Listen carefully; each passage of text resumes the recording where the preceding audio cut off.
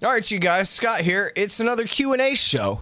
I got my good buddy and now let's call him contributing editor to the Libertarian Institute, something like that, Eric Schuler on the line. Hey, Eric, how's it going? Good, Scott. How you doing? I'm doing good, man. So I don't know if you saw this. I thought it was pretty funny. Actually, I'm lying. I do know you saw it. It was pretty funny. Last time we did the Q&A show, someone in the comments said, man, that guy Eric is such a jerk. He didn't let Scott say a word the whole time. Because they had you and me confused. I was the jerk and you're the nice guy that I was talking over. But so I thought maybe I should explain the setup here a little bit. People always want me to do like a live show or like a half-hour podcast that's just me talking or whatever. I got a tweet like that this morning, in fact. But I hate doing that, sitting in a room and talking to myself. If I'm live on the radio, that's totally different. But just recording myself and putting it out there, I just don't like it. I'd rather talk to you. So I figure you can be Ed McMahon and I'll be Johnny. And you give me a little bit to run with and I'll run. So it'll be, it's kind of an interview. It's kind of just me talking to myself at the same time sort of deal like apparently some people want to hear. So it's the Q&A show. Yeah, it's a good setup, and I'll try not to interrupt you anymore. Yeah, stop interrupting me. No, I'm just kidding. So, big news. I got a new sponsor. People might remember Charles Featherstone, previous guest on this show. He lived in the Middle East for a while and wrote some great articles for LouRockwell.com back a few years ago. He's a friend of mine, really good guy, and he wrote this new novel. It's called Kesslin Runs. And it's a novel about the near future American dystopia where the big attack has happened and America is in a state of emergency and martial law. And this young girl, Kesslin, runs away from her foster care where it's actually a horrible child trafficking type thing. And she gets away and is helped by a guy who's a veteran of the wars in Yemen and Venezuela. And it looks like it's really good. I haven't had a chance to read it yet, but it looks really good. It's available now on Amazon.com. Kesslin Runs by Charles H. Featherstone. And you guys will be hearing me talk about that a little bit more on the interview show as well. But I urge everybody to go and check that out. It's available in Kindle and in paperback there on Amazon.com. So ain't that cool? Oh. All right. Yeah. Yeah. I needed a sponsor too. By the way, anybody else wants to sponsor the show, my email is scott@scotthorton.org. We'll see what we can do. And then you've got an announcement for us too. That's right. So we officially have our Scott Horton show on Reddit, Scott Horton's private subreddit group on there. And Scott's going to be hanging out in there answering questions. And we're also going to use that to kind of as a feed for what questions we want to talk about on the Q&A show, feedback on the show, all sorts of things. What are your thoughts on it, Scott? Yeah, I think that's a great idea. We had this hashtag SHSQA on Twitter, and that didn't really take off that well, but maybe this would be a little bit of motivation for people to join up the Reddit group. So this is something and then we can ask questions asked in there. Tom Woods, for a very long time, has urged me, including again today, to go ahead and do a private Facebook group. But I hate Facebook, and so I didn't want to do that. But so you had this great idea. Well, let's just do it on Reddit then. So the deal is anyone who donates $5 a month or more by way of PayPal monthly subscription donations or at patreon.com/Scott Horton Show will get the keys to the Reddit group. I'll forward your email stuff on to Eric, and Eric will sign you up. And we already got quite a few people. Well, I don't know, almost 10 or something so far. I just announced it on a couple of the most recent interviews. But it already looks like it's going to be a success. I'm really happy about it. I've got it, one of my permanent tabs open next to my Twitter tab here. So it should be a cool thing. I think it was a great idea of Tom's and yours to do it. And hopefully we can make a little something out of it. And so people can find out how to do the PayPal donations at scotthorton.org/donate. And then I'm on Patreon at patreon.com/Scott Horton Show. And yes, anyone who is a regular donor to the Libertarian Institute, that counts as well. So I don't want to dissuade anyone from donating to the Institute who's already signed up to Institute. So that definitely, who's already signed up to donate. So that definitely counts. Any regular donors to the Scott Horton Show or to the Libertarian Institute for at least $5 a month, which is basically everyone on Patreon, and pretty much anybody who's signed up to donate by way of PayPal as well. And then we'll see you in there. As Eric was saying, it's reddit.com/r/Scott Horton Show. Yeah, getting a little camaraderie in there. Yeah. Hey, one other thing to clarify on that. If they're donors per interview, if it's like a quarter per interview, that would still get them in there too, right? So it doesn't matter if they're monthly or per interview, however it works. Yeah, I mean, the situation on Patreon is you donate per interview. Oh, okay. And by the way, I should mention anybody who donates $1 per interview on Patreon also gets 2 free audiobooks from Listen and Think Audio, which is libertarian audiobooks. Lots of great libertarian audiobooks, including my book, Fool's Errand, Time to End the War in Afghanistan, could be one of those as well. So if you sign up on Patreon, you get a double dose of something. Right. And then I think we just had one other housekeeping item, which was kind of some issues with the Libertarian Institute site. Yeah, right? It's been a wreck, but we're getting it fixed. Had all kind of server difficulties over the last couple of months, but we're just getting everything straight now. So, and you know what? We got some good writers. And you know what? We're looking for some good writers, too. If people want to submit articles to the Libertarian Institute, I'm pretty much the editor there, so just send them on to scott@scotthorton.org, and I'll be happy to take a look at what you got. We got a brand new one coming up. Should be up there tonight or tomorrow by Hunter Durensis. Is really great about World War II and arguments for NATO and that kind of thing. Arguments made for our permanent entangling alliances, and he takes those arguments on and destroys them quite aptly and ably. And we got Craig Cantoni, and we've got Zach Sorensen. And a lot of great stuff. Sheldon Richman, of course, writes TGIF every Friday. One of the greatest libertarians in the history of the universe, and my good friend, the great Sheldon Richman. So check us out at libertarianinstitute.org. Oh, and you know what? I should also add that we have a great bunch of podcasters, and we're trying to kind of make a thing out of that. It's sort of our comparative advantage in a way. So we have Mance Raider, who, you know, is more and more becoming a very popular libertarian radio host and meme warrior on Twitter there. Author of The Kids Are Not All Right, which they are certainly not. And then also Kyle Anzalone does a great foreign policy podcast called Foreign Policy Focus there, often talking with our good friend Will Porter as well. So, and we're working on adding some more. So that should be cool. All libertarianinstitute.org. Yep, that's right. So now you want to ask me some things, and then I'll say some things. Yeah. So let's move on. So I guess it's inevitable that we need to cover the Russia situation since Pearl Harbor did, of course, occur last week. Figure it was just like Kristallnacht. They said that on CNN, like Kristallnacht. Holy crap! And you would think that the ADL would go after him for that. How dare you trivialize Nazism this way? But hey, you know, 10,000 people rounded up and sent off to death camps. You know. That or a press conference are pretty much equal. Yeah, more or less. So I imagine everybody's probably heard about this, and I'm sorry if you had, but we'll catch people up. And so I'll just go over, kind of have the transcript in front of me from the press conference. This is really the main kind of question that everybody focused on after on the news. This is what really caused people to lose it. So the context here is that earlier on, they gave their little speeches like a normal press conference. And at some point, Putin had said that, we didn't interfere. And then this reporter from AP comes in, and this is his question. So he says, I think a question for each president. President Trump, you first. Just now, President Putin denied having anything to do with the election interference in 2016. Every U.S. intelligence agency has concluded that Russia did. My first question for you, sir, is who do you believe?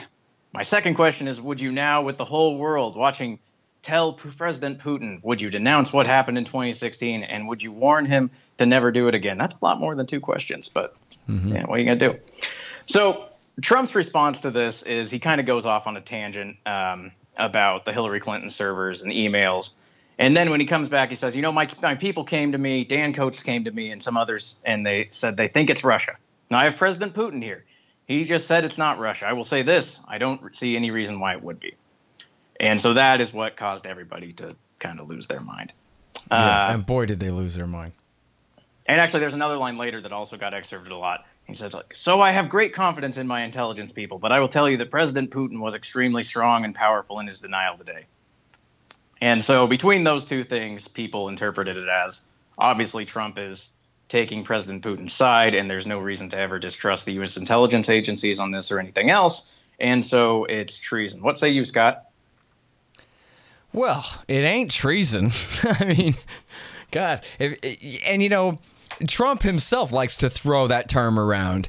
I think he accused some members of Congress of treason for not clapping for him enough at one point, and people went, hey, treason has a definition. Let's not go throwing that term around too loosely, especially you don't want a president accusing people in that way. And, I think I read a thing the other day that said only 10 people have ever been convicted of treason in American history. This is a very tough road to hoe. Legally speaking, it's a very tight definition. First of all, you have to be at war, and then you have to, according to the Constitution, actually take up arms on the other side or provide direct aid and comfort to the enemy. And you still can't be convicted, even if you're guilty as hell, unless on open confession or confession in open court or with at least 2 witnesses saying that it's so. And then again, in 230 something years of the so-called republic here, only 10 people have ever been prosecuted for treason. And so what are we talking about here? That he believed Putin, the leader of Russia, who we are not at war with, who we haven't been at war with Russia since Woodrow Wilson invaded Vladivostok back in 1919. Was the last time we had a war. Even all the spies like Robert Hansen and Aldrich Ames, who were convicted of espionage for Russia, they were not prosecuted for treason because it wasn't treason because we weren't at war with Russia at the time. And those are 2 incredibly damaging spies who gave just everything over and led to the killing of undercover CIA officers, and not officers, but, agents and spies, assets who got rolled up and killed and this kind of thing. As far as that goes, this is the epitome of hyperbole.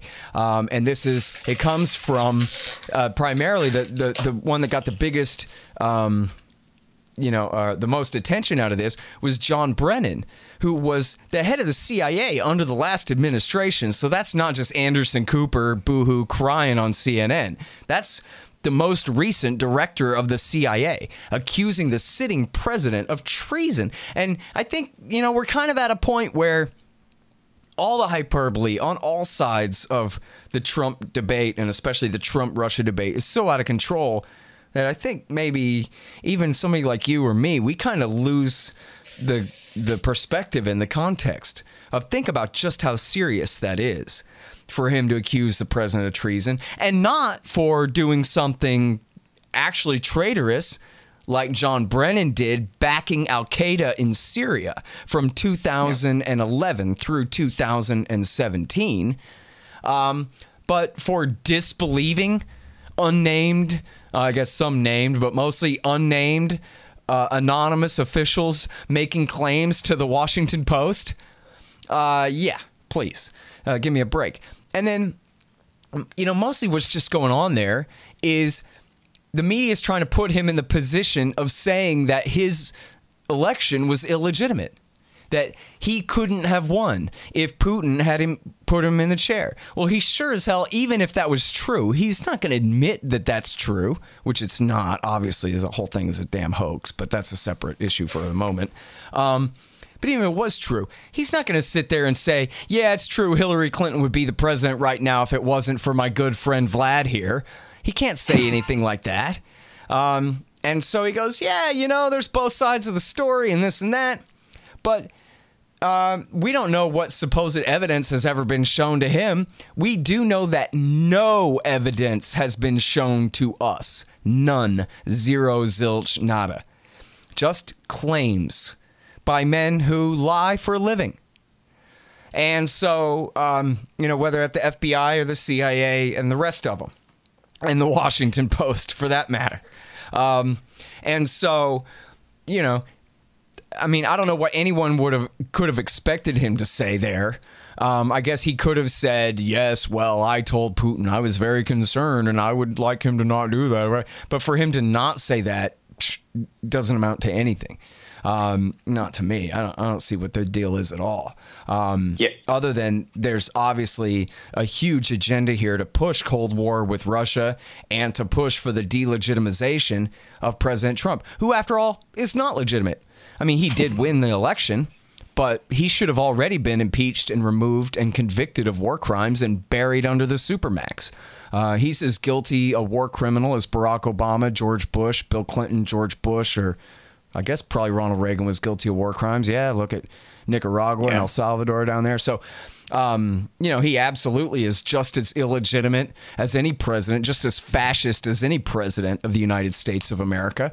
And you got to kind of appreciate the irony that he's being accused of this kind of specific illegitimacy when he was, for years, the most famous and most powerful pusher of the theory that Barack Obama was not a liberal Democrat from Illinois, which is horrible enough.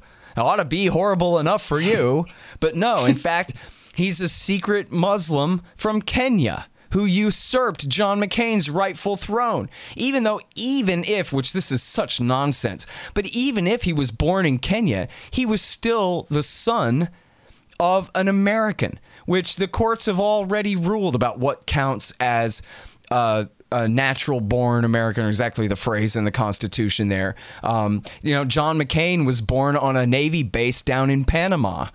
So he was still a natural-born American citizen as well. Barack Obama was a born American citizen no matter where his mother was traveling at the time.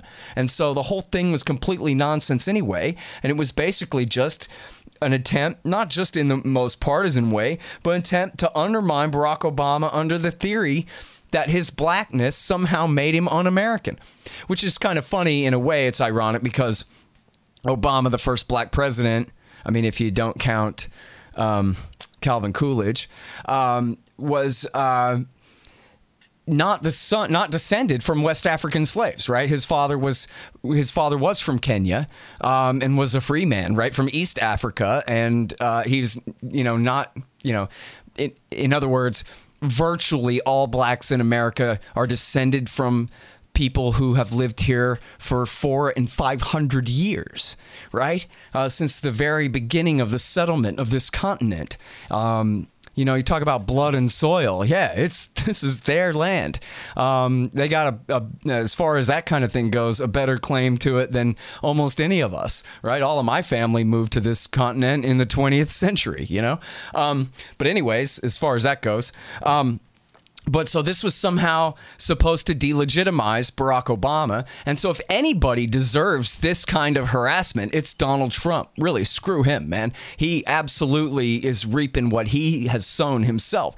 The only problem really is, though, that nobody was agitating for conflict with Kenya. Nobody gives a damn about Kenya. But we have a massive and major and terrifying and incredibly dangerous push by the entire American national security state for confrontation with Russia. And I'm not saying they want nuclear war, but what they do want to do is sell a bunch of nuclear bombs and nuclear missiles and nuclear submarines and nuclear bombers and every other big ticket military item that they can in the name of confronting Russia.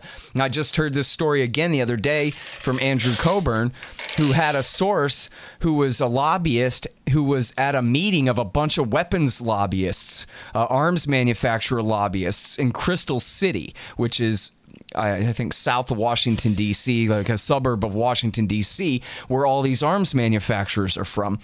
And it was the day that the Russians seized the Crimean Peninsula without firing a shot, by the way, and only in reaction to America overthrowing the government of Ukraine twice in 10 years and threatening to kick them out of the Sevastopol naval base. But anyway, when they seized the Crimean Peninsula, it was euphoria at this meeting of lobbyists of the arms manufacturers. Finally, an excuse to really get Cold War II kicked off. You know, America's been picking this fight with Russia since 1996, 1998 under Bill Clinton, expanding NATO and kicking the Russians while they're down. I mean, really, they kicked them while they're down all through the 1990s, robbed them blind.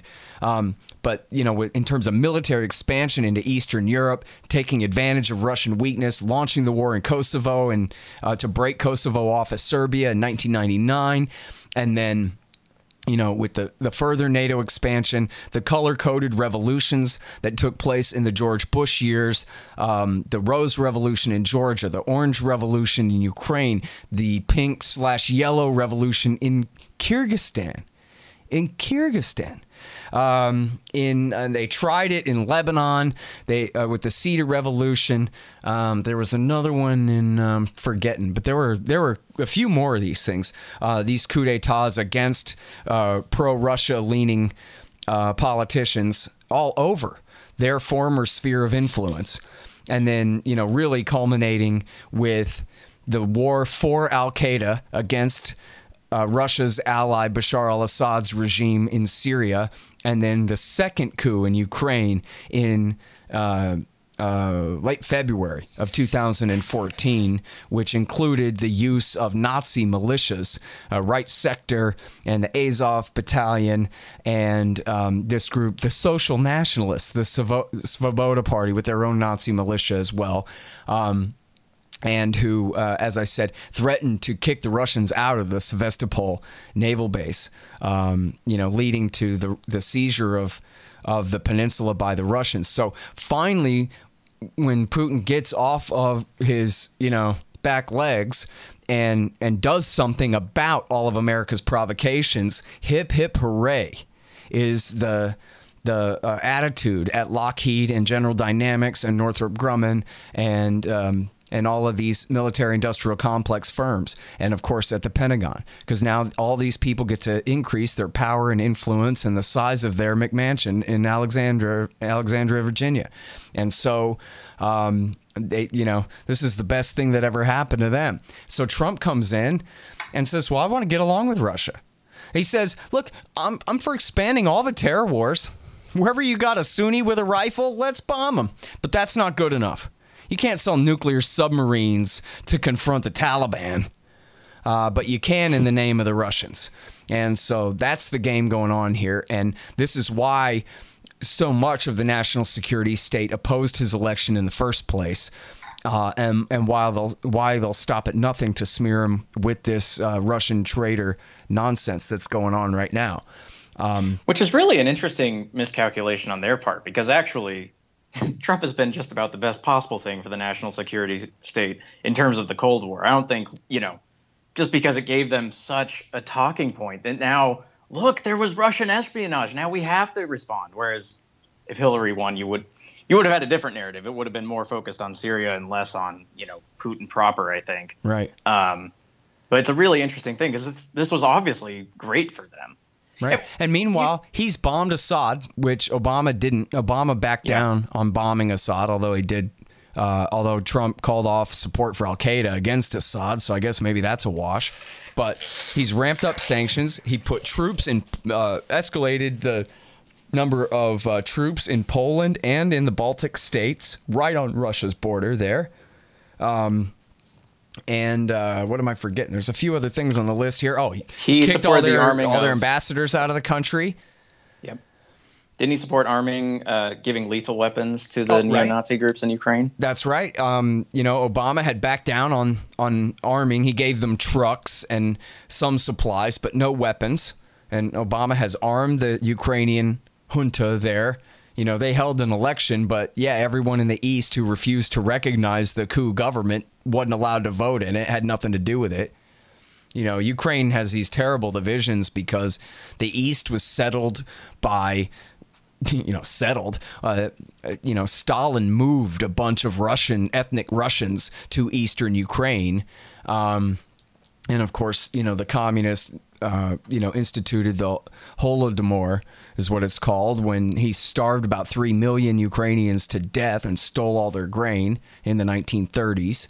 And so then when the Nazis came rolling through in their invasion, a bunch of anti-communists in the west of the country allied with the Nazis and not only participated in the Holocaust, murdering tens of thousands of Jews and Poles and Roma and whoever else, scarlet war crimes against civilians, but they helped participate in the Nazi invasion of Russia. And then so when the Russians turned the tide and conquered Eastern Europe, and drove the Nazis back out again and eventually defeated them, they all the people who were happy to be liberated by the Nazis, at least for a short time there, found themselves re-enslaved by the Russians, by the communists all over again.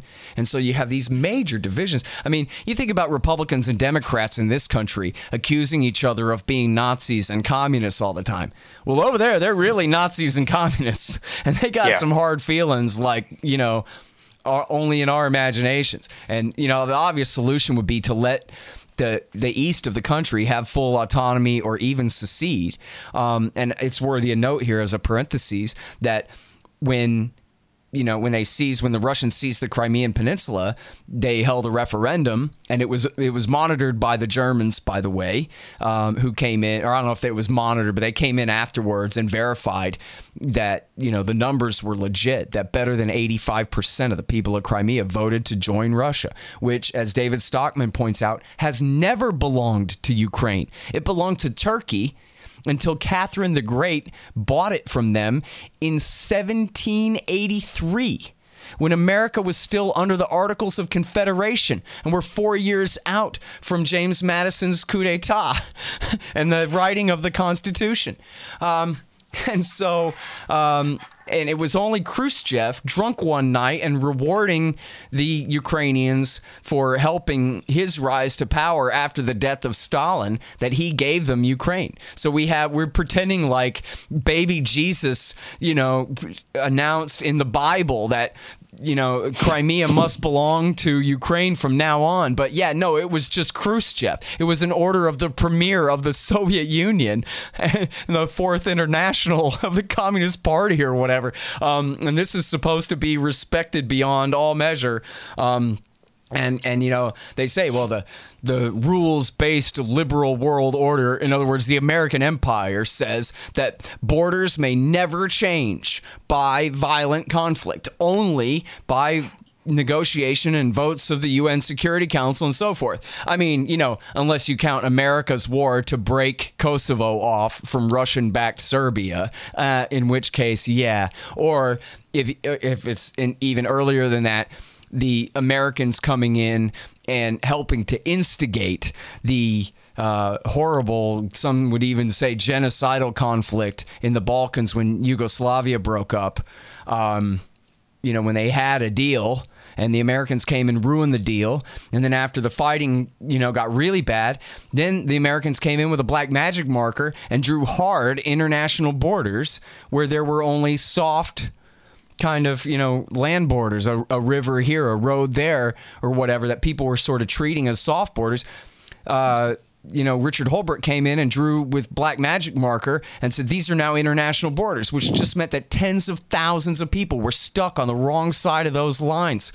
And the massacres continued, and the ethnic cleansing and everything else was made worse. First of all, by American intervention over there in the first place when they ruined the deal, and then secondly, under their peace deal. And then a couple of years later, they launched another war to break Kosovo off. So in other words, America can do whatever the hell America wants. If Israel wants to murder every last Palestinian and move into their houses, well, that's perfectly fine. They never had any borders in the first place because they refused to declare them.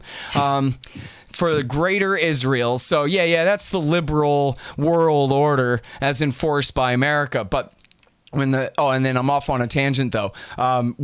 When Crimea said we want to rejoin Russia, the Russians said, okay, fine. And the Americans screamed and cried. But then after the Ukrainian junta attacked the pro-Russian East, and they went to war, they called it a war on terrorism and attacked them. And the Donbass region there in Donetsk and Luhansk, basically between Crimea and Russia there to the northeast, and they fought. They begged Putin to absorb them into Russia. And they held a referendum and said, we want to join Russia. And Putin told them no. This is this guy who supposedly is hell-bent on conquering all of Eastern Europe and recreating the Soviet Union somehow. And here they're begging him to march in. And all he did was send in special ops guys with no insignia on their uniforms, basically deniable Delta Force types, Russian Spetsnaz, to come in and help and back the, so-called separatists, the autonomists in the east there, but refused. And of course, the Russians could invade. And in fact, when the Americans were talking about bringing Ukraine into NATO a few years before that, Putin said, I guess it was in 2008 under Bush, and Putin said, that I could have my men in Kiev in 2 weeks. And he probably meant 2 days. Now, there's no question whether the Russians could conquer Ukraine if they wanted it, but they don't want it. Why would they want it? So they can fight some major insurgency, and make nothing, get nothing out of it at all. And the whole thing is a hoax, basically, to try to put all of this on Putin. But once he reacts, once he does anything, once he started bombing Al-Qaeda in Syria. They go, oh, it's Russia and war crimes, which, of course, they were killing civilians en masse, just the same as America does when America wages air war. For all of the accusations of war crimes against Russia, which, virtually all are true. I don't know about each and every instance, but, certainly they massacred civilians with their air war against CIA-backed Al-Qaeda forces there, but one, who put them in that position? USA, CIA, that's who, Barack Obama. And two, look at what America did in Mosul and in Raqqa. Again, killed thousands and thousands and thousands of innocent civilians, razed these cities to the ground. Oh, did I leave out Mosul? Did I leave out Ramadi, which they also leveled completely to the ground. And thankfully, ISIS fled from Fallujah before that got too out of hand in 2014. But America waged a devastating air war in Iraq War III, cleaning up the mess that they'd created by really creating the Islamic State in the first place in Syria, which then blew back into Iraq. So for these men, soaking in blood and backing the American people's only actual enemies in the world, Al-Qaeda guys sworn loyal to Ayman al-Zawahiri, the leader of Al-Qaeda, the butcher of New York City, to then turn around and go, oh, look, boo-hoo, Russia is stopping our plan to put Zawahiri on the throne in Damascus. It's obviously a bunch of trumped up crap. And of course, in the media, they're not just liars, they're also just completely stupid. And none of them can keep any of this story straight. So none of them really know what they're talking about. Donald Trump is the same way. Donald Trump congratulated the president of Lebanon for winning the war on terror and said, yeah, you're doing a great job the way you kicked Hezbollah and ISIS out of the country. It was Hezbollah that kicked ISIS out of Lebanon. Hezbollah that did not knock our towers down. Hezbollah that they weren't even the ones behind the barracks bombing in 1983. That was the Amal militia. So Hezbollah that is no threat to the United States, has never attacked the United States. And yet he doesn't know the difference, and his aides won't explain to him the difference. Maybe they don't know either. Yeah, and they may not know either, but, talking head hairdo lady on CNN doesn't know the first effing thing about it this whole time. And so, these are supposed to be the people who inform us about what's what when... what are they even supposed to do? What if you could somehow get them to really understand that, wait, after all this time even, Barack Obama and John Brennan were backing Al-Qaeda in Syria? Yeah. And what are they supposed to do with that? Well, that just couldn't be right. So they just shut it off. In fact, Dave Smith was on CNN today and said that, yeah, John Brennan wants to talk about treason. Let's talk about him arming ISIS. Because remember, the al-Nusra Front, Al-Qaeda in Syria, was just the Syrian branch of what was then ISI, the Islamic State of Iraq, which is what Al-Qaeda in Iraq started calling themselves in 2006. So, yes, they literally were arming ISIS. The only thing that happened was in 2013, in the late spring of 2013, ISIS broke off from Al-Qaeda and went under Baghdadi and said, we're not going to listen to Zawahiri anymore. We're going to do what we want. So people think of ISIS as the break-off kind of new phenomenon that came out of Al-Qaeda in Syria. But no, ISIS was the creation, really, of Abu Musab al-Zarqawi in Iraq, who, I guess as long as I'm on this point, Eric... Yeah. Go for it. When Colin Powell gave his UN speech to justify Iraq War II, he pretended that Abu Musab al-Zarqawi was, one, a member of Al-Qaeda, which was a lie. He had told Osama bin Laden, no, I don't want to join your group. I want to attack the King of Jordan, not the United States. And two, that he was tied to Saddam Hussein, who had even given him medical treatment. And I forget if he mentioned this in the speech, but the lie was that Hussein had given him a wooden leg and treated him in the hospital, was protecting him. But Colin Powell knew that he was lying because he knew, as I know you know, that Zarqawi at that time was hiding up in American protected Iraqi autonomous Kurdistan, where Saddam Hussein had no reach at all. That area had been under American full protection, no fly, no drive zone since 1991, when George Bush Sr. had encouraged them to rise up against Saddam and then betrayed them and stabbed them in the back and let Saddam massacre, about 100,000 Kurds and Shia in that, the Great Bay of Pigs of the Desert in 1991. We've been protecting that area of Iraq ever since that time. And that's where Zarqawi was. He was not the tie to Osama or to Saddam, much less the tie between the two of them. It was just a lie. And then they said, oh, and he's making ricin, which maybe that was true that he was making ricin, but you can Google this as easy as hell, everybody. You just put in NBC News, Zarqawi, Kurdistan, and up will pop up Jim Miklaszewski, and you'll find, in fact, on this particular point, for some reason, there's like 10 great articles about this. There are more great articles about this than are even justified by the story in a way. But the easiest one to find is Jim Miklaszewski, NBC News, where he says the military begged George Bush over and over and over and over again, please let us kill Zarqawi before the war starts. We know where he is. We've got his ass. Let's drop a JDAM on him. And Bush said no, because they needed to lie to justify the war. So then, once the war started, Zarqawi came down from Kurdistan and started his group and started attacks. But then it wasn't until a year and a half, in the fall of 2004, a year and a half after the invasion began, after the occupation began, only then did Zarqawi declare his loyalty to Osama bin Laden and name his group Al-Qaeda in Iraq. And this is the group that then, after he was killed in the summer of 2006, renamed themselves the Islamic State of Iraq, ISI, coincidentally with the intelligence service in Pakistan there. It's the American acronym anyway, right? The American initials. And so when Dave Smith was on CNN today and said John Brennan's backing ISIS in Syria, yeah, that comedian is right. And what did S.E. Cupp say? Huh. Because she's a CNN lady, and that's not their bag. That's not their line. Their line is Iran is worse, Hezbollah's worse, Syria's worse. Why? Because that's what Israel wants. And that's what Barack Obama wanted in order to appease Israel. As Michael Oren would say, right? Because Iran has military nuclear capability, whatever that means, right? Yeah, exactly. And in fact, thank you for bringing that up, because so Michael Oren was the ambassador to the United States. He's actually an American, but a dual citizen who went, and he was Israel's ambassador to the U.S.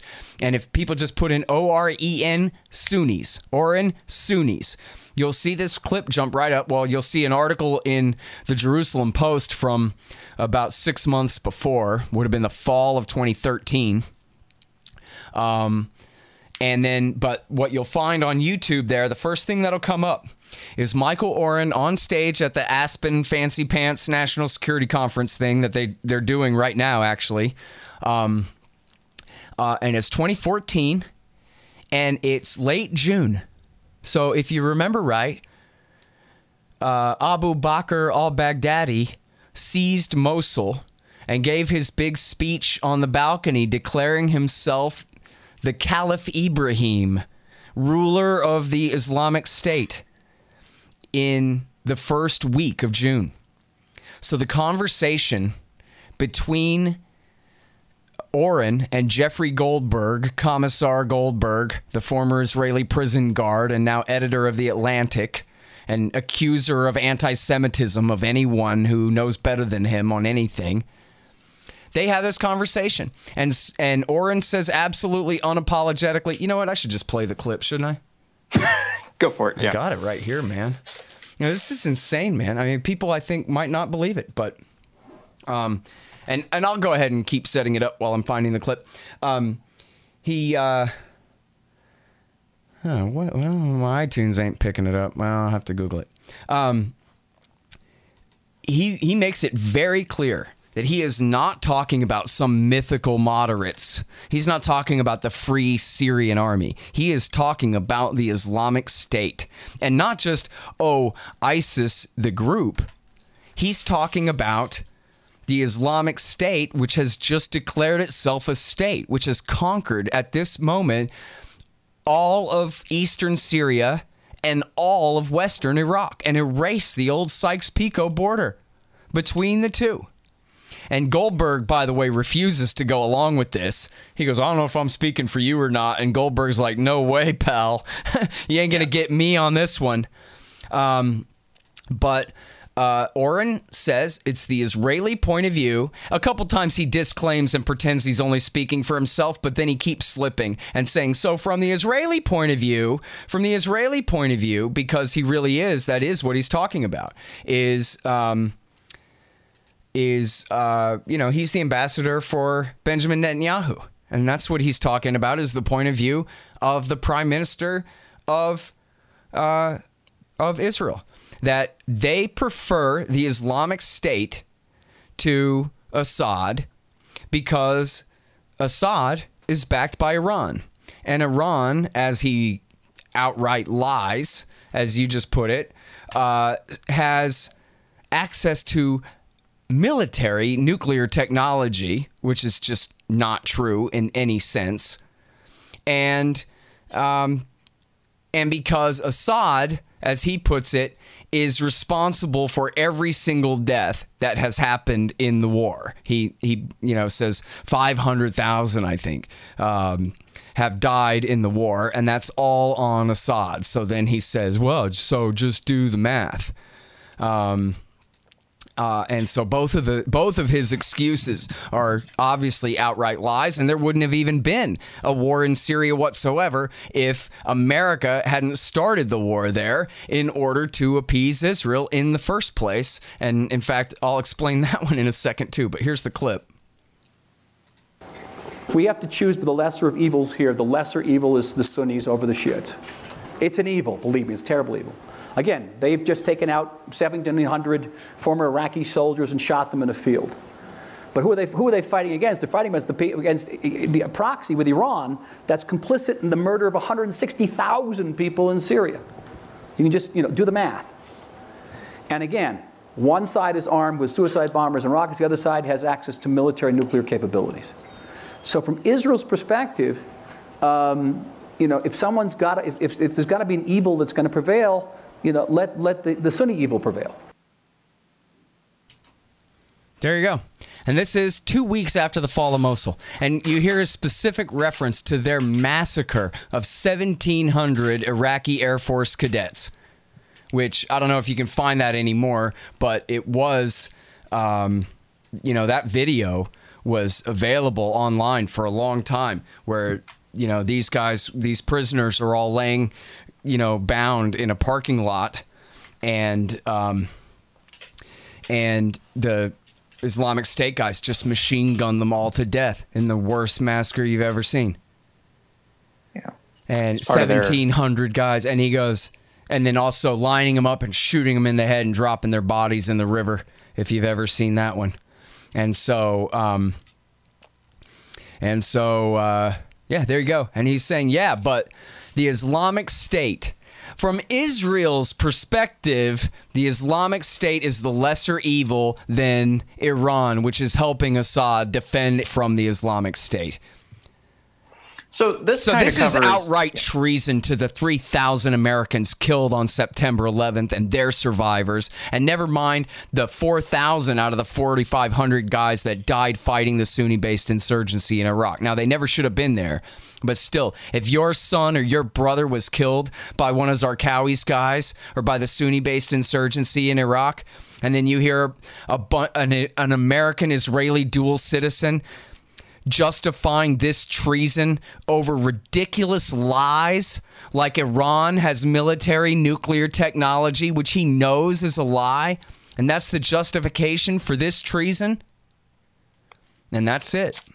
There you go. Yeah. You wonder why? But why is America backing Al-Qaeda in Syria? Because that's what Israel wants. And in fact, so I mentioned that a second ago. Here's the proof of that, too. All anyone has to do is Google, as president, I don't bluff. And this is an article in The Atlantic. It's an interview of Obama by, again, Jeffrey Goldberg. And they're talking about I don't bluff. He's saying, I swear to you, please, Jeffrey, tell the Israelis who decide on American policy that I promise, and I really mean it, I'm not going to let Iran get nuclear weapons. I'm pursuing this deal to prevent them from getting nuclear weapons. So please chill your hyperventilating. And look, if the deal doesn't work, and they insist on pursuing their nuclear technology anyway, which they weren't making nuclear bombs anyway, and he knew that, but still. And this is from March 2012, by the way, just as the war there is getting going. He's saying, listen, I swear to God, I will start a war with Iran before I let them get a nuclear bomb, okay? I promise. That was why he did the interview, was to tell Goldberg, to tell Likud that please let me continue with this policy. I swear to God, I'm putting Israel first here. Can't you tell? So then Goldberg says to Barack Obama in this interview, he says, can you just talk about Syria as a strategic issue? Talk about it as a humanitarian issue as well. Yeah, we got to pay lip service and pretend that Assad, not Al-Qaeda, are the actual butchers and war criminals there. Although, not that Assad's a good guy or anything. He's a fascist dictator and killed plenty of civilians. But still, who put him in that position? USA, CIA. Can you talk about Syria as a strategic issue? It would seem to me that one way to weaken and further isolate Iran is to remove or help remove Iran's only Arab ally. Obama. Absolutely. Goldberg. And so the question is, what else can this administration be doing? And Obama says, well, look, there's no doubt that Iran is much weaker now than it was a year ago. The Arab Spring, as bumpy as it has been, represents a strategic defeat for Iran, which is nonsense. Impulse of freedom and this and that, and the Iranians are worried. But more directly, it is now engulfing Syria, and Syria is basically their only true ally in the region. He's leaving out Iraq because it's America that put Iran's friends in power in Baghdad. So that's a little embarrassing to mention that the greatest advance in Iranian power since the Persian Empire fell was due to the USA. Right, just like Hezbollah was created in reaction to Israeli and American policy in Lebanon.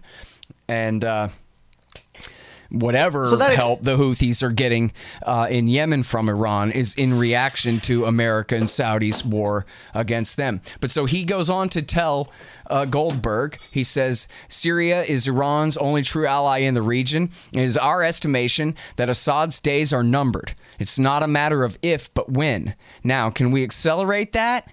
We're working with the world community to try to do that. It's complicated by the fact that Syria is a bigger, more sophisticated, more complicated country than Libya, which, of course, was easy to help Al-Qaeda overthrow Gaddafi there, he's implying. And the UN, the Russians are intransigent and blocking us at the UN Security Council, so we can't, do a ruling like that. Not that the UN Security Council has the right or the power or the authority to tell a head of state anywhere to step down from their office. But he says, Hillary Clinton, the Secretary of State, just came back from helping to lead the Friends of Syria group in Tunisia to try to come up with a series of strategies to help provide humanitarian relief. And then he says, but they can also accelerate a transition to a peaceful and stable and representative Syrian government. If that happens, it will be a profound loss for Iran. And then Goldberg says, is there anything you could do to move it faster? And Obama says, well, nothing that I can tell you because your classified clearance isn't good enough. Ha, ha, ha. I could tell you, but I'd have to kill you. Because what he's saying is he's guilty of treason. He's arming Al-Qaeda in order to weaken Iran, which has never attacked the United States of America. In their version of events, they would say, yeah, they're doing it to, take Iran down a peg, as Obama says. Would they also... Oh, I like this too. There's an example of factors that when we're in consultation with all our allies, including the Israelis, and we raise all these factors, this is what we have to do. Now, part of, obviously he's pandering a bit to Goldberg there, and so he's going to focus on, Goldberg's asking specifically how, how can we help Israel's interests in the region and taking Iran down a peg. So that's kind of his angle, but they did, there's like kind of the degree of separation between directly arming Al-Qaeda for part of it, there's different iterations of it, but mostly they're trying to arm the FSA and, whoops, if they happen to end up with going to Golani, then, that happens. Do you think really their full, their main agenda here really was strictly the Iran thing? Or do you think part of, or maybe it's a combination of, we looked pretty bad after Egypt and Libya didn't work out too well. But, Syria's the one we're going to get right. We're going to get this one right. The democracy promotion will finally not be a disaster. No, I don't think so, because here's why. And he just said why. Syria's a hell of a lot more complicated mess than Libya. Man, in Libya, you have an army of Al-Qaeda guys marching from east to west. You got NATO air cover, and there's basically nothing standing in their way. It's a much smaller country in terms of populations, maybe bigger in terms of landmass, but most of that is worthless desert out there. Virtually all the population is near the coast or way down south. And so, as he says, in Syria, it's much more complicated. In Syria, you still have a secular Ba'athist dictatorship ruling over something like a 70% Sunni majority, and backed by, first of all, at least a plurality of Sunnis. So it's not like a simple sectarian war the way they would try to say. Most of the Syrian army is Sunni to this day, including many of the generals in charge of it. But then also you have the Shiites, the Alawites, which is sort of kind of a break off of the Shia in a way. The Druze and all the different sects of Christians, the Marianites and the Chaldeans and the Assyrian Christians there, and they all support the state to, if only to protect them from the head choppers. It's not like they lived in a free society before, but when it came to this war, and there was no question, they all rallied around the state. The only people who, joined the insurgency at all were Sunnis, and not all of them were jihadists from the very beginning. There were also, I guess, socialists and others who thought, but learned very quickly that there was no way that they were going to come out on top here, man. The Al-Qaeda guys started coming across the border from Iraq immediately, and the Americans knew that too. In one of those things where it's, left hand and right hand, you had the State Department basically ratting on the CIA to McClatchy newspapers, saying that, look, the al-Nusra Front is just Al-Qaeda in Iraq. They're coming over the border, and they're taking charge of this thing. And we knew all through 2011.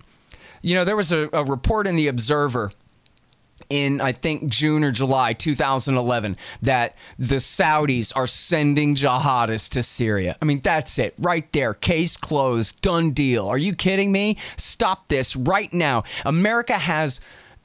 The American people have one national security interest in the Middle East whatsoever. And I'm not saying that they should be actively doing this because that can only backfire. But their interest is preventing the rise of any new bin Ladenite type Sunni insurgencies like the one that George Bush created in Iraq when he took Al-Qaeda from 400 men to 4,000. And that's what Barack Obama should have done immediately, was done a conference call with Israel, Turkey, Saudi, Qatar, Kuwait, UAE, and said, no, we're the superpower, and we say we hate Al-Qaeda in Iraq more than you hate Assad. That's it. Your op is canceled. This is not happening. And instead, what did he do? He committed treason. He said, let's do this. And they did it. You can hear him bragging. I'd tell you what we're doing, Goldberg, but then I'd have to kill you. Yeah. And we know from that late that summer, Eric Margolis came back from France and said, man, I'm talking with and he has all these guys in the military and intelligence and diplomats and all these people in France that he runs around with. And he goes, France is on the ground helping organize this insurgency right now. They want Syria back. The French used to own it after World War I when they stole it from the Ottomans and from the Syrian people. And they want their power and influence back. And they are there right now. And Phil Giraldi wrote a piece for antiwar.com, would have been December the 11th, 2011, saying it was called Washington's Secret Wars. And there was another one that was NATO versus Syria that he wrote for the American Conservative magazine. I think it was the antiwar.com one that said that there is a new finding. That is an order by the president to the CIA that they are to step up covert action in Iran and Syria. And so we knew from we knew from the very beginning. We knew absolutely that Obama had authorized the CIA to support the rebellion in Syria by the end of 2011. We now have the emails to Hillary Clinton, where her aide, Jamie Rubin, says, hey, look, boss, AQ is on our side in this one. And that's from February 2012. And we know that famous clip that I guess I used to play in my old intro. I'm not sure if that's the same one I still use or not. There's one that had the bad brains that YouTube was taking all my money. So I use the Poison Idea one now. But anyway, there's the Hillary Clinton quote on CBS, where the CBS guy is kind of, busting her chops and saying, how come we're not doing more to confront Assad? And so she wanted to do more treason. Her and Petraeus and Panetta, they were the ones who were behind all this conspiracy in the first place, pushing it. But here in this interview, she's being put in the position of defending Obama's policy, which is only let's do a half-assed job of backing Al-Qaeda instead of, a full bombing run over Damascus or whatever. And so she says, well, gee, Wyatt, to the CBS guy, we know Zawahiri is supporting the revolution in Syria. Are we supporting Al-Qaeda in Syria? And so, it's really complicated. And we're looking around, we're looking for people to back who could take over and could form a legitimate and stable government there. And you know what? We don't see that. In fact, I'm going to play that clip too, dude. Okay. Do you want to find it now, or do you want? Yeah. Let me cue that up here real quick. I got it. Yep. So the first one is, so here's Hillary Clinton just 3 days after that email. Splice this in there in the right place here. All right, here we go. We know Al-Qaeda, Zawahiri is supporting the opposition in Syria. Are we supporting Al-Qaeda in Syria? Hamas is now supporting the opposition. Are we supporting Hamas in Syria? So I think, Wyatt, despite the great pleas that we hear from those people who are being ruthlessly assaulted by Assad, if you're a military planner or if you're a Secretary of State and you're trying to figure out, do you have the elements of an opposition that is actually viable, we don't see that. So there's the answer to your question. They knew There was no viable opposition to take over. And so, as one Israeli advisor explained to the New York Times, the policy is, if not overthrow Assad, we want to continue the war and see both sides hemorrhaged to death. And by both sides, they mean 500,000 innocent civilians. And then plus whatever, all soldiers and Al-Qaeda guys too. Yeah, I think that 500, that might include soldiers in it too. But yeah, the point is hundreds of thousands of people. And seriously, I mean, and the refugee crisis and everything. You know, the little boy, the dead corpse washed up on the beach, remember that? That little boy was fleeing Al-Qaeda, not Assad. He was fleeing America's CIA-backed Al-Qaeda jihadists. And so you think within, U.S. policy circles at that time, you got Hillary versus Obama. Hillary wants to do more. Essentially, the distinction was whether you have the hemorrhage policy of stalemate that's bloody and, tons of people dying, but no decisive outcome, kind of like Yemen now, incidentally,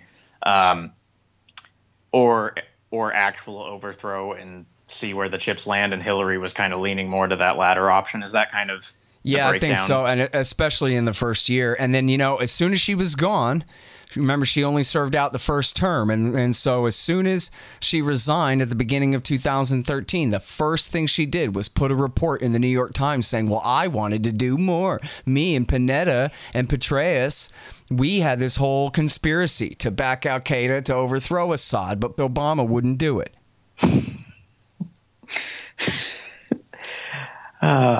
Good times. All right. Well, maybe we'll jump back to Russia now. So obviously this is a big piece of the Russia story, which is part of the deterioration of U.S.-Russian relations. I mean, it's been kind of a steady downward descent there.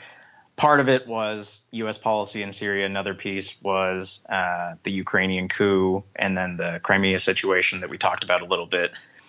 You mentioned that on I'm not sure if it was the eve or the day after of the Crimean annexation there, that everybody who's, at all connected to the military-industrial complex is, excited about, planning ways that they're going to spend all their new money. What do you think accounts? So it makes sense, if you're just cynical and, you don't have any morality, of course, it's a job and you're going to make money off of it. And so I guess that's how they think. And, that's understandable. How do you account for kind of the very one-sided tilt in, and that actually accounts for, congressional people, their promotion of the new Cold War. It makes sense. These are their lobbyists, et cetera. But when it gets to the media and, these personalities, the guy asking the question of the, in the summit where it's clearly baked in, his full premise is, what do you think happened? And by the way, when are you going to denounce what we all know happened? What do you think accounts for their bias on this? I mean, do you think they're true believers, or they don't have a direct financial interest the same way. So what are your thoughts on that? Yeah, I mean, most of it is just because they're damn Democrats, and it's pretty easy to hate and fear Trump, and especially if you're already a Democrat.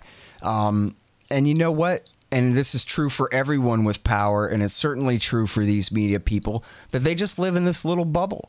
No one ever tells them they're wrong. And if anybody ever does tell them they're wrong, it's somebody who's, not very easy to listen to or put stock in, right? So some, Trump train guy going, no, Russia never did nothing to nobody or whatever, doesn't get very far, right? Because those people would be hawks if it was the other way around for a minute, right? If Trump was a Russia hawk, they would be too. So they don't... the pro-Trump side doesn't have much of a case as far as that goes. And honestly, man, I think this is the case for 99% of everyone you ever see on TV. The CNN hosts, they don't even read CNN.com. They just watch CNN. The same people who host it, they don't know anything. If you watch any of these hairdos, male or female, I'm not trying to be sexist about it, you will not get it that like, oh, you know what? He must have read that same article that I read yesterday because I hear him saying that thing. That will never happen to you ever because they didn't read that article. They didn't. All they know is what they saw. And it's the same thing even with Jon Stewart back when he was at his best against George W. Bush. And sometimes that show was just brilliant and in so many ways. And yet you could tell the whole frame of the show was what was on TV today. Let's make fun of what was on TV today. And then the contradiction to what they claim was almost never that, yeah, but the New York Times admitted 6 weeks ago that that's not true. This is what's true. That was never the frame, right? And all you have to do is show some words and highlight them yellow or whatever. But that was never it. If they're going to show a contradiction, the contradiction is somebody else saying something else on TV. That's all they know. That's how people get the news. They watch TV. And so I remember thinking it was a miracle that for a time there, it seemed as though perhaps Chris Matthews was reading antiwar.com during the Bush years for just a minute there. It was like, wow, that's interesting. He brought up a couple of articles that you might not have found anywhere else if you hadn't have been looking at antiwar.com. But even then it was, we're just speculating. And even then it was like, this scumbag Chris Matthews, this horrible person, that at least he can read. He really stands out because he sometimes reads things as compared to everyone else in the TV news business. They are just, and we saw all this, if you're old enough to remember how it was in 2002 and 2003, and this is the exact same kind of consensus. We all believe this. And if you don't, then screw you. If you don't, how dare you? The CIA says Saddam's trying to kill us, and you think you know better than the CIA? You think? I remember a lady in my cab, and it was just perfect. We had this fun little conversation. And of course, part of being in my cab is you're stuck in my cab. You can't get away from me. And she's saying to me, well, I'm sure that George Bush has secret information that he can't tell us. This comes after I say, yeah, but this is already all disproven. The nuke thing is already disproven. The aluminum tubes, those were for rockets. They were being sold by the Italians, our NATO allies. The Italians weren't selling nuclear centrifuge technology to Iraq for a Manhattan project that nobody can find anywhere. Give me a break, dude. This isn't true. Well, George Bush must have secret information that he can't tell us. And I remember saying to her, you know what? I might take that a little bit more seriously, lady, if I didn't know for a fact that you're just repeating word for word what you saw someone else say on TV. Like a parroting puppet little mynah bird. Those aren't your words. Those aren't your thoughts. You saw on TV somebody, 1 in a million shot, say, but where's the proof? We hear nothing but claims about Saddam Hussein's Iraq, but where's the proof? And then the answer is, well, Bush must know things that we can't know. What do you want him to burn all his sources and methods? And of course, we know now that Naji Sabri and what's his name, the other guy, that CIA had very, very high-level spies inside Saddam's regime who told them, we swear to God, there's nothing, not a canister of mustard gas, nothing.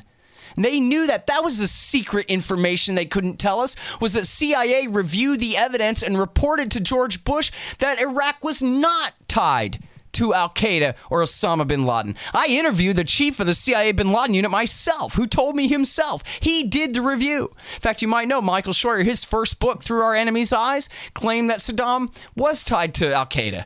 And the Weekly Standard guys tried to call him out for that. And you know what he said? I was wrong before. But that was way back in the 90s. After 9/11, George Bush said, go back and review it. And I proved myself wrong. I was wrong.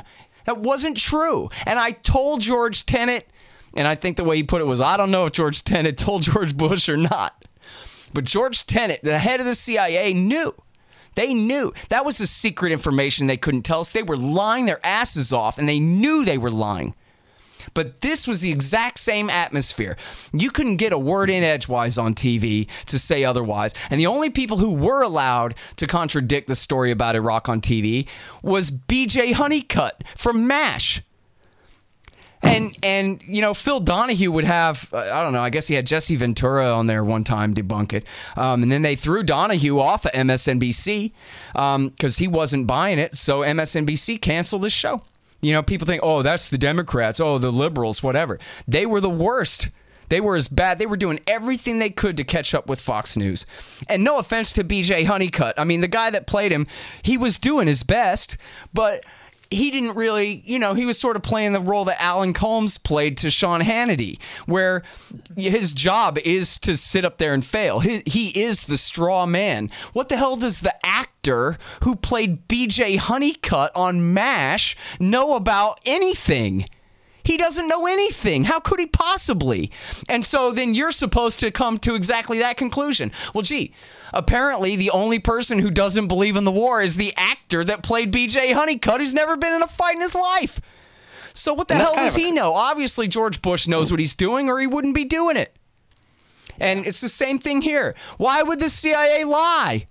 Well, I got 1,000 reasons why they might, starting with the money and the power and all of their different agendas. Give me a break.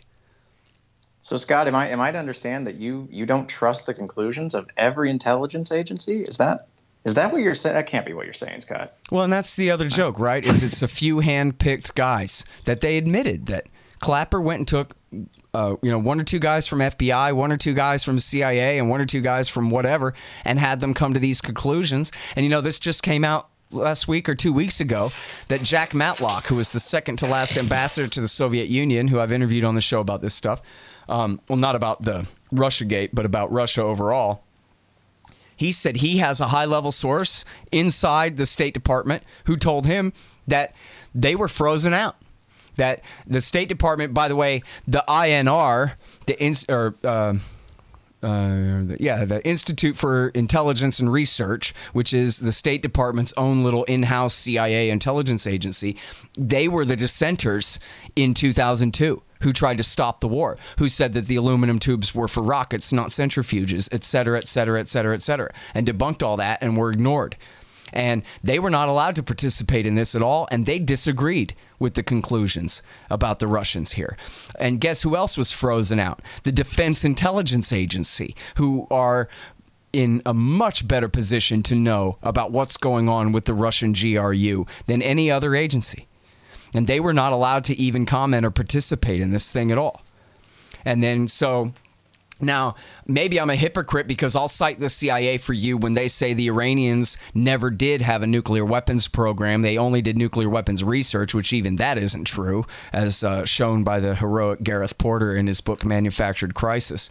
But I will cite the National Intelligence Council in 2007 and ever since then saying that the Iranians never made the decision to pursue a nuclear bomb program. But you see what's going on there is they're arguing, as the lawyers say, against interest. They're admitting that, well, actually, no, we don't really have anything there. And in fact, I guess you could argue that they were really trying to stop Bush from attacking Iran. But they weren't lying to do it. They were telling the truth. And we know that because it's verified by every other thing. So, you have to be careful, with this kind of deal. I don't want to be just, confirmation bias here, but I'm not. We're talking about the CIA in 2007 when they put out that NIE. They told us what we already knew. They told us what Gordon Prather had been saying at antiwar.com for years. What the IAEA had been saying for years, that the Iranians' nuclear program is safeguarded and inspected and locked down, and they're not making nukes. We already knew that. So when the CIA said it was true, it was more like, see, we told you what the so-called enemy is not up to. So that's quite a different case than this kind of thing. Well, and they put their names on it too. Yeah.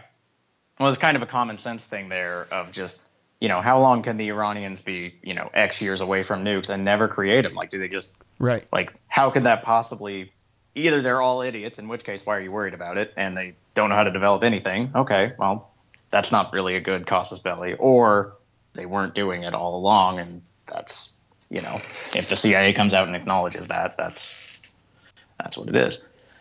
So to get back to the Russia thing, I think, so your position is definitely that, this whole thing is a hoax. And I personally, I lean towards that. I'm open because, you can't prove a negative. So I'm open to the possibility that it could exist. Obviously we haven't seen anything. I guess one question on that, everybody says, well, about the proof, we got these indictments, Scott. And of course the indictments they're about a bunch of different things. But whenever anybody says the Russians meddled in the election, when they're talking about the intelligence agencies, they're not talking about the Steele dossier thing. They're talking about that they hacked the DNC. And so now the latest indictments, they go to that point too. And so people say, look, Mueller did all this work, Scott. He came out with this indictment, and now you're pouring cold water on it again. But they've been doing it for a year and a half. So, surely that's enough. Well, this is the whole thing. If you go through, in fact, there's a great piece on antiwar.com for another 25 minutes here. It'll be in the archives there by Ray McGovern and at consortiumnews.com. And there's plenty of articles like this where they go through. Look who's been indicted for what. Nobody's been indicted for colluding with the Russians as far as Mike Flynn and Manafort and all this. None of these charges have anything whatsoever to do with accusations of Russians intervening in the American election, hacking the DCC, the DNC, or Podesta's email, or any other thing like that. They have nothing to do with it whatsoever. So people want to, it's like they go, oh, look at this giant stack of paperwork, this giant stack of all the investigation we did of the Oklahoma bombing. Yeah, but it's all red herrings and nonsense. You're confusing quantity with quality, Look at all these indictments. Yeah, actually look at them. They don't say a goddamn thing about Russian intervention in the American election at all. Not one of them until this most recent thing where they simply make a bunch of claims about the GRU and they prove absolutely none of it. They just say that they know it's a fact that these GRU officers did these hacks and did them this way and gave them to WikiLeaks, but they don't even pretend to prove it. And so it's funny too. I'm not saying I know it's not true, but I think that there's a much more compelling narrative that the FBI and the CIA and, with the help of the DNI decided on this conspiracy to trump up these charges against Trump. Sorry for the stupid pun. In the summer of 2016 to try to prevent him from winning the election. And then when it didn't work, they just doubled and tripled down on it. There's Lisa Page, who was the FBI girlfriend of John Strzok, they were texting back and forth. She revealed in, I guess it was a closed session, but they leaked it, that she revealed that and it's in the text messages. Yeah. That Strzok had said to her that in looking at the collusion here, that there's no there. These are the ones making the accusations. And this was also the same guy who said that he didn't think Mike Flynn lied when they interviewed him. He didn't think he was lying. So whatever, they convinced him to plead guilty to lying, but probably only to protect his son from or something else. And again, not for colluding with Russia, but for other things. And then when it comes to the actual GRU hack of the DNC, they don't prove that at all. They just claim it. And I think it's interesting we would be damn fools to believe them just because they have a story. Yeah. Well, and I think it's interesting, too, the counterfactual, that it's sort of the unstated premise in saying with certainty that, yes, Russia hacked the DNC and that's how they got the emails and whatnot, is that it's sort of also saying that it's impossible to believe there was anyone with integrity in the DNC that had access to these servers that might want to leak the information because they were a Bernie fan. Right. Yeah, how likely is it that the Russians were crawling all around in those servers, but they still weren't the ones who leaked it to WikiLeaks? I wouldn't be surprised. There was another report that came out that said that, and nobody followed up on this, that there was, and it was John Strzok who said it, the FBI agent who said that there was a foreign government had hacked Hillary's email server and was getting a copy of every email. And they won't identify what country this is, but it wasn't Russia. It was somebody else. It was either the Israelis or the Chinese or who knows who. The NSA gives their entire haul over to the Israelis every single day anyway, so I don't know why they would need to, but hey. That's in the Snowden documents. It was not reported by the New York Times or the Washington Post ever, but it was in the Guardian. But anyway, so, it would make perfect sense to me if the Russians were in the server, but that doesn't, first of all, it's not proven. And second of all, doesn't mean that they are Guccifer. And it doesn't mean that, we should necessarily believe the accusation that Guccifer is even the person who gave this stuff to Wiki, or the group of people, or whoever Guccifer is, who gave this stuff to Assange. In fact, McGovern makes the case that, look, Assange said, hey, I got some Hillary emails, I'm going to start leaking them like a couple days early. And that then it sure looks like the Atlantic Council just jumped on it and started spinning all their Russia stuff and had, somebody pretend to be this Guccifer guy and start putting out emails that were all adulterated with, Cyrillic letters and this and that, like an obvious setup to make it look like, oh, he's just sloppy and leaves all this, Russian information in there. When, in fact, it looked more like a cover job to say that this must be where the leak came from. Right. Well, okay, so I got another source of confirmation bias here that we could confirm that the Russians were responsible. So back in this press conference, Putin at one point gets asked, did you want Trump to win? And he just flat out says, yes, of course I did, because, anyone who supports warmer ties or, less Cold War, more diplomacy, I'm always for that guy.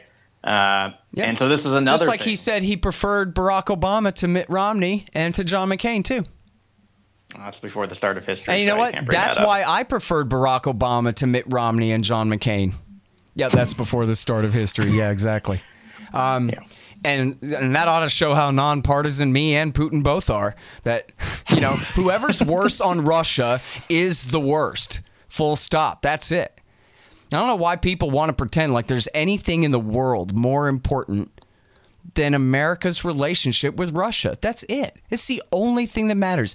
Your own life, your baby, not yours, whoever's. Yeah. Nothing is, there's America's relationship with Russia, and then the second most important thing is in 100th place behind that. That's it. Right. If America and Russia have a war, we all die. There's 7.5 billion people on this planet. At least 5 of us will be dead by the end of the aftermath of the nuclear war with America and Russia. And people think that just because it hadn't happened, it couldn't happen, but it could. And there have been some insanely close calls, unbelievably close calls. And it's really easy to see how even one tank division gets met with one tactical nuke, and that's it. The strategic nukes go off, and we lose cities all across North America and northern Eurasia. And then that's it for crops all over the planet for decades, whatever, a decade anyway. Nuclear winter is no BS, man. Because what happens, I'll go ahead and explain. You have a firestorm like Dresden, but you have that over all of these cities and all the forest fires and everything else raging out of control. All at the same time like this. All that smoke and soot will go up into the stratosphere far above the clouds where it cannot be rained out of the sky. And it will stay up there. And it's enough to block out the sun and make it snow at the goddamn equator.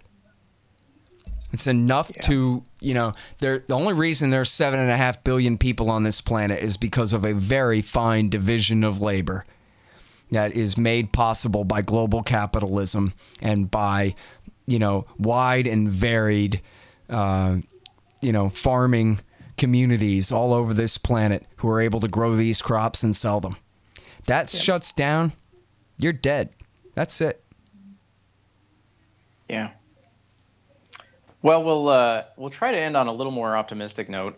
One of the things that came out after the press conference was that, Trump's approval ratings, which are not, obviously, whether it's good or bad, it's not indicative of anything positive by itself. None of us are Trump partisans here. But after the Russia uproar, his approval ratings pretty much didn't change at all.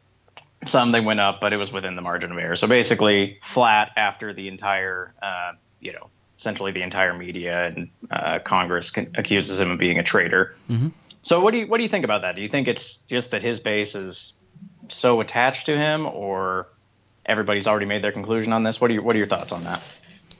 Yeah, I mean, I think it's a couple of both.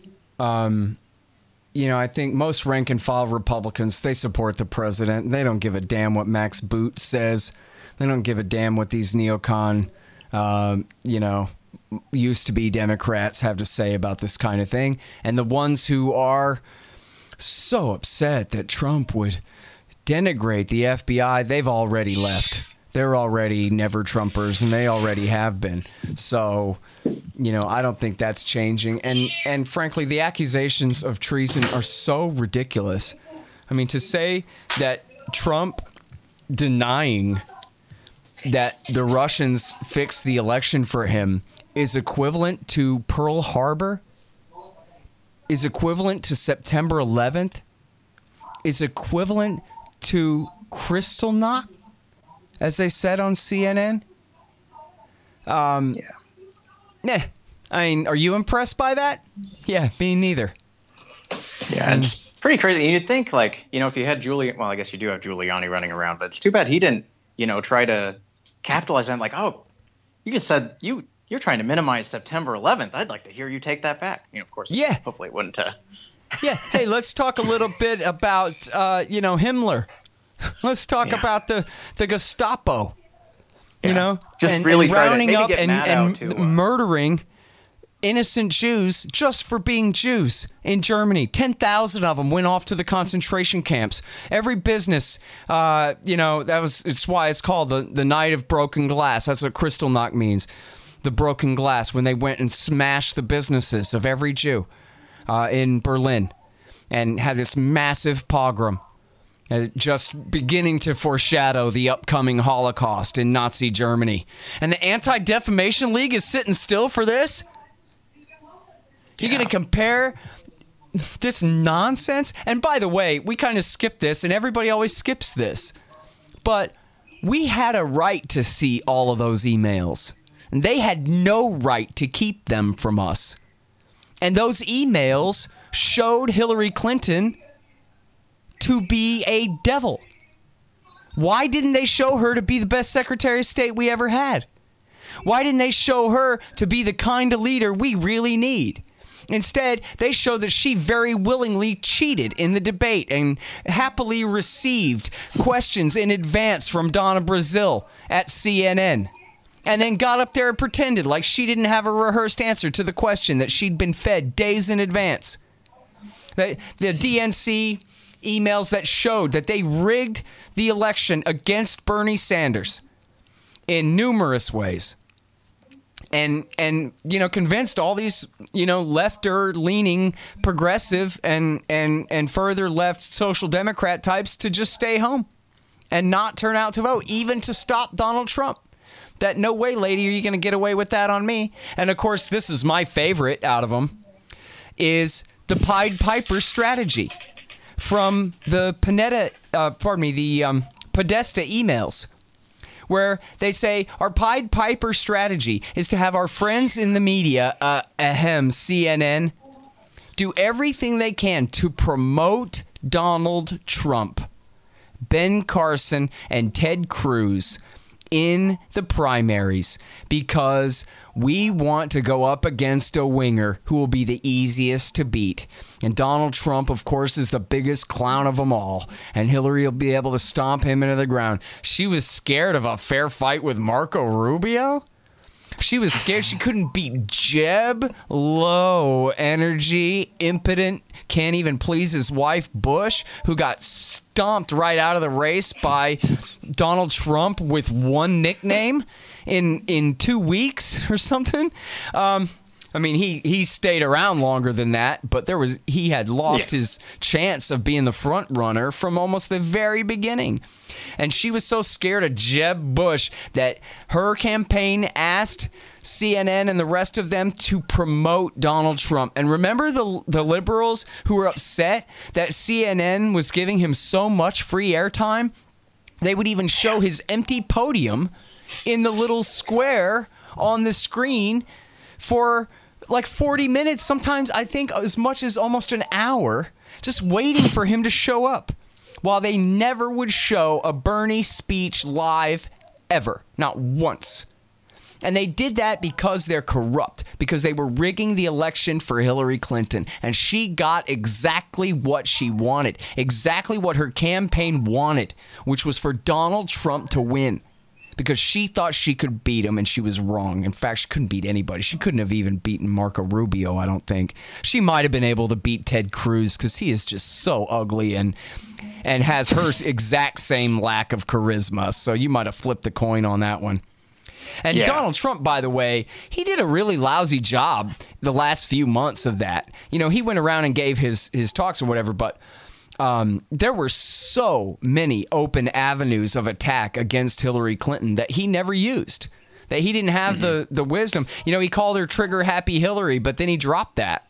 But man, he should have hammered that home. There are so many of examples of that. Did you know, Eric, that after the Lewinsky scandal in 1998, and then it lasted into the beginning of 1999 with the Senate trial, that Hillary made up with Bill only after he would agree to bomb Serbia over Kosovo. And she admitted this. She bragged about this to Gail Sheehy, her biographer, that I urged him to bomb. And this was their first phone call. She was out, touring Africa and stuff like this, keeping her distance from Bill. And she called him up and said, "You better bomb Serbia if you ever want to sleep in a warm bed again." And he said, "Okay, dear." Yeah, it's, I guess whatever gets you going, but it didn't kill people. So, yeah. It's interesting, too, that, I think the only saving grace of that whole thing is that was obviously the worst person she could have gone up against. It was the only candidate the Republicans had in an anti-establishment year that didn't sound, like some other version of John McCain. Right. And so it's amazing that, again, disclaimer, I apologize. Obviously, Scott and I are not fans of Trump, but how could you not understand politically that right. was the only person that you could lose? I mean, oh man, see, now I got to pick on Rand Paul too. How could Rand Paul not understand that? Rand Paul's the son of Ron Paul. That's why he won the election for Senator of Kentucky. He was the Tea Party candidate. And then what did he do? From the moment he got into power, he started running as Jeb. He started running straight for Mitch McConnell's embrace, to say, how can I be a good little kept centrist little pet Republican? And then he went into that race. The first thing he did was go and get down on his knees and kiss Sheldon Adelson's ring and promise to try to break off an independent Kurdistan, because that's what Israel wants, and say that America should guarantee the borders of a new independent Kurdistan, which, by the way, would have caused America to go to war with our NATO ally Turkey, Iran, our newly installed Shiite government in Iraq, as well as Bashar al-Assad. Because that's how he thought he was going to get Sheldon Adelson to give him some money that he could spend tricking you and me into supporting a scumbag like that. And then he went out in the debate and he went, "Oh, how dare Donald Trump refuse to pledge loyalty to Jeb Bush?" And that at the end of this thing, when the ruse is over and Jeb Bush is the nominee, we all promise to support him, but Donald Trump won't. What a bad guy. Instead of saying, I'm the real outsider. I mean, sure, he's Donald Trump and he's never been a senator or a governor and all that, but he's a billionaire from New York and he's a Democrat and we all know it. He's a friend of Hillary Clinton. We've all seen the pictures of them hanging out together. I might be a senator, but I'm the son of a Paul. And I am really going to prove how anti-establishment I am. I'm going to abandon Israel with glee. They can fight their own damn wars and let their own damn sons die, killing the Shia if the Shia are really the greater enemy over their lies. I promise I'm going to banish Sheldon Adelson from the North American continent. I promise I am going to abolish the central bank and end the terrible boom-bust cycle that does so much to destroy the lives and the livelihoods of the American people. And instead he went, I'm Jeb Bush too. Please love me. Yeah, it's depressing because he could have just said, yeah, how can you be more anti-establishment than someone who's the son of someone who the Republican Party changed its own rules to sabotage? Exactly. That's, and you know what? He probably would have lost to Donald Trump anyway. Donald Trump is Michael Jackson level famous, right? Donald Trump is a superstar for whatever that's worth. And, you know, I remember when I first read that The Apprentice, his TV show The Apprentice, was on for 14 seasons. And you can't beat that with a stick. Hillary Clinton is the most famous woman in the world, but she ain't nothing compared to Donald Trump's level of fame. And he's, you know, he's infamous too, right? And, you know, you love to hate him. I always have disliked the guy since I ever first heard of him back in the 1980s when he was the symbol of all Reaganite excess and all that, you know?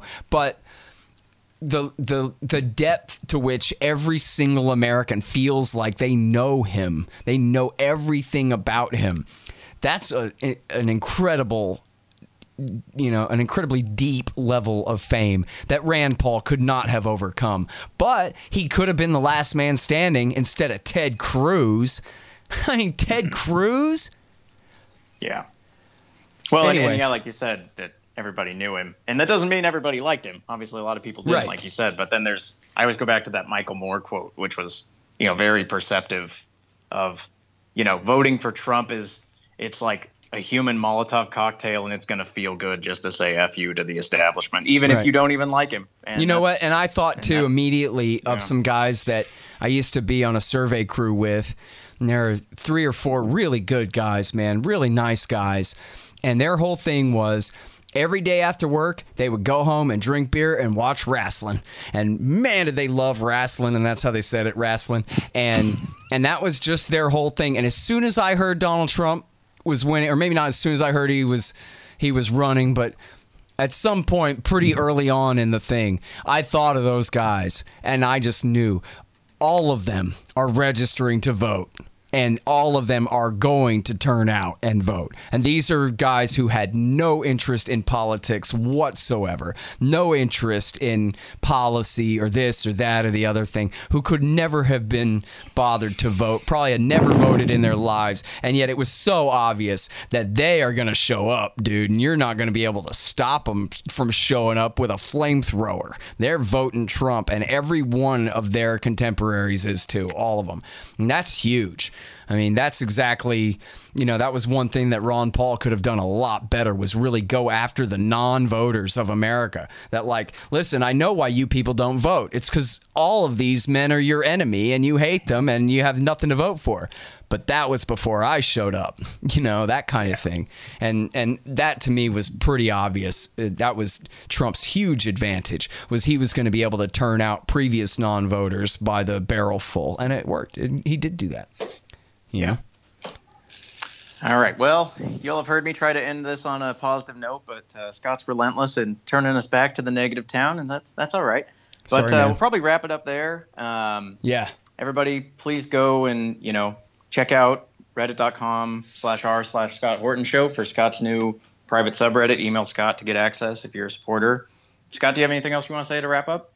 Just my email is scott@scotthorton.org. And again, patreon.com/Scott Horton Show, and just scotthorton.org/donate if you want to go by way of PayPal. And we'll sign you up for that Reddit group, and then we'll do the Q&A show. We'll get our questions from the Reddit group. So hopefully that'll be a little bit of extra incentive for you guys to sign up, help support the show. Oh, and again, check out Keslin's Run. Oh, wait, I have it here. Let me say it correctly. Kesslin Runs. Kesslin Runs. Yeah, I put my S in the wrong place.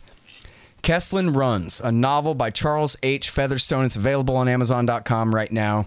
And you know what? I should say the rest of them, too. Robertson Roberts, Brokerage Inc. When you want to buy precious metals, you guys need to buy precious metals. If you have any savings at all, at least 10 or 20% of it has to be in metals. You go to Robertson Roberts, Brokerage Inc. RBI.co. RBI.co. Read The War State by Mike Swanson. It's a great history of the rise of the military-industrial complex under Truman, Ike, and Kennedy. The War State. And then also follow his investment advice at wallstreetwindow.com, which is great. And thebumpersticker.com for stickers for your band or your business or whatever you got. They do great work. Used to be my company, but I sold it to Rick back 15 years ago. He's kept it running strong this whole time. It's great business. Thebumpersticker.com and libertystickers.com. It's a crappy website, but there's some great anti-government propaganda for you there too. And help me, Eric. Who am I forgetting? I think that. Expanddesigns.com. Oh, yeah. Expanddesigns.com. Harley Abbott there built my website at scotthorton.org. He's done a great job. He's a brilliant genius and does what he says when he says he's going to do it, etc. like that. Expanddesigns.com, and you will save $500 if you go to expanddesigns.com/Scott. You got the no dev, no ops? Oh, yeah. Hussein Badakhshani is a libertarian from England who wrote this great book, No Dev, and I read it. It's really good. No Dev, and these are all one word each, the way that it's spelled out. No Dev, no ops, no IT. No dev, no ops, no IT. It's how to run your tech business like a libertarian. It's full of great insights. It's really cool. I think I want to read it again, actually. It's really good. Hussein Badakhshani. So those are the three books then. No Dev, No Ops, No IT, The War State, and the new one, Kesslin Runs by Charles Featherstone. Great. All right, Scott, we'll do it again soon. All right, man. Well, thanks again, dude. This has been fun. Yeah. Yeah, and I think especially I already saw one of the comments in the Reddit group. Like, it's like, man, I need more tangents. Where are my Scott tangents? There you go. We got some.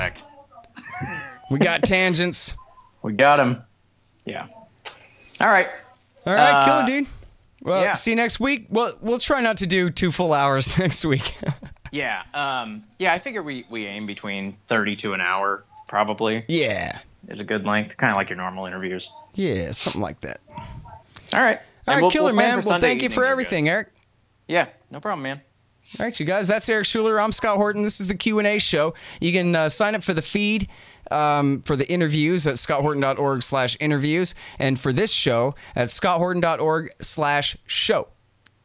Thanks again, man. Yep. See ya.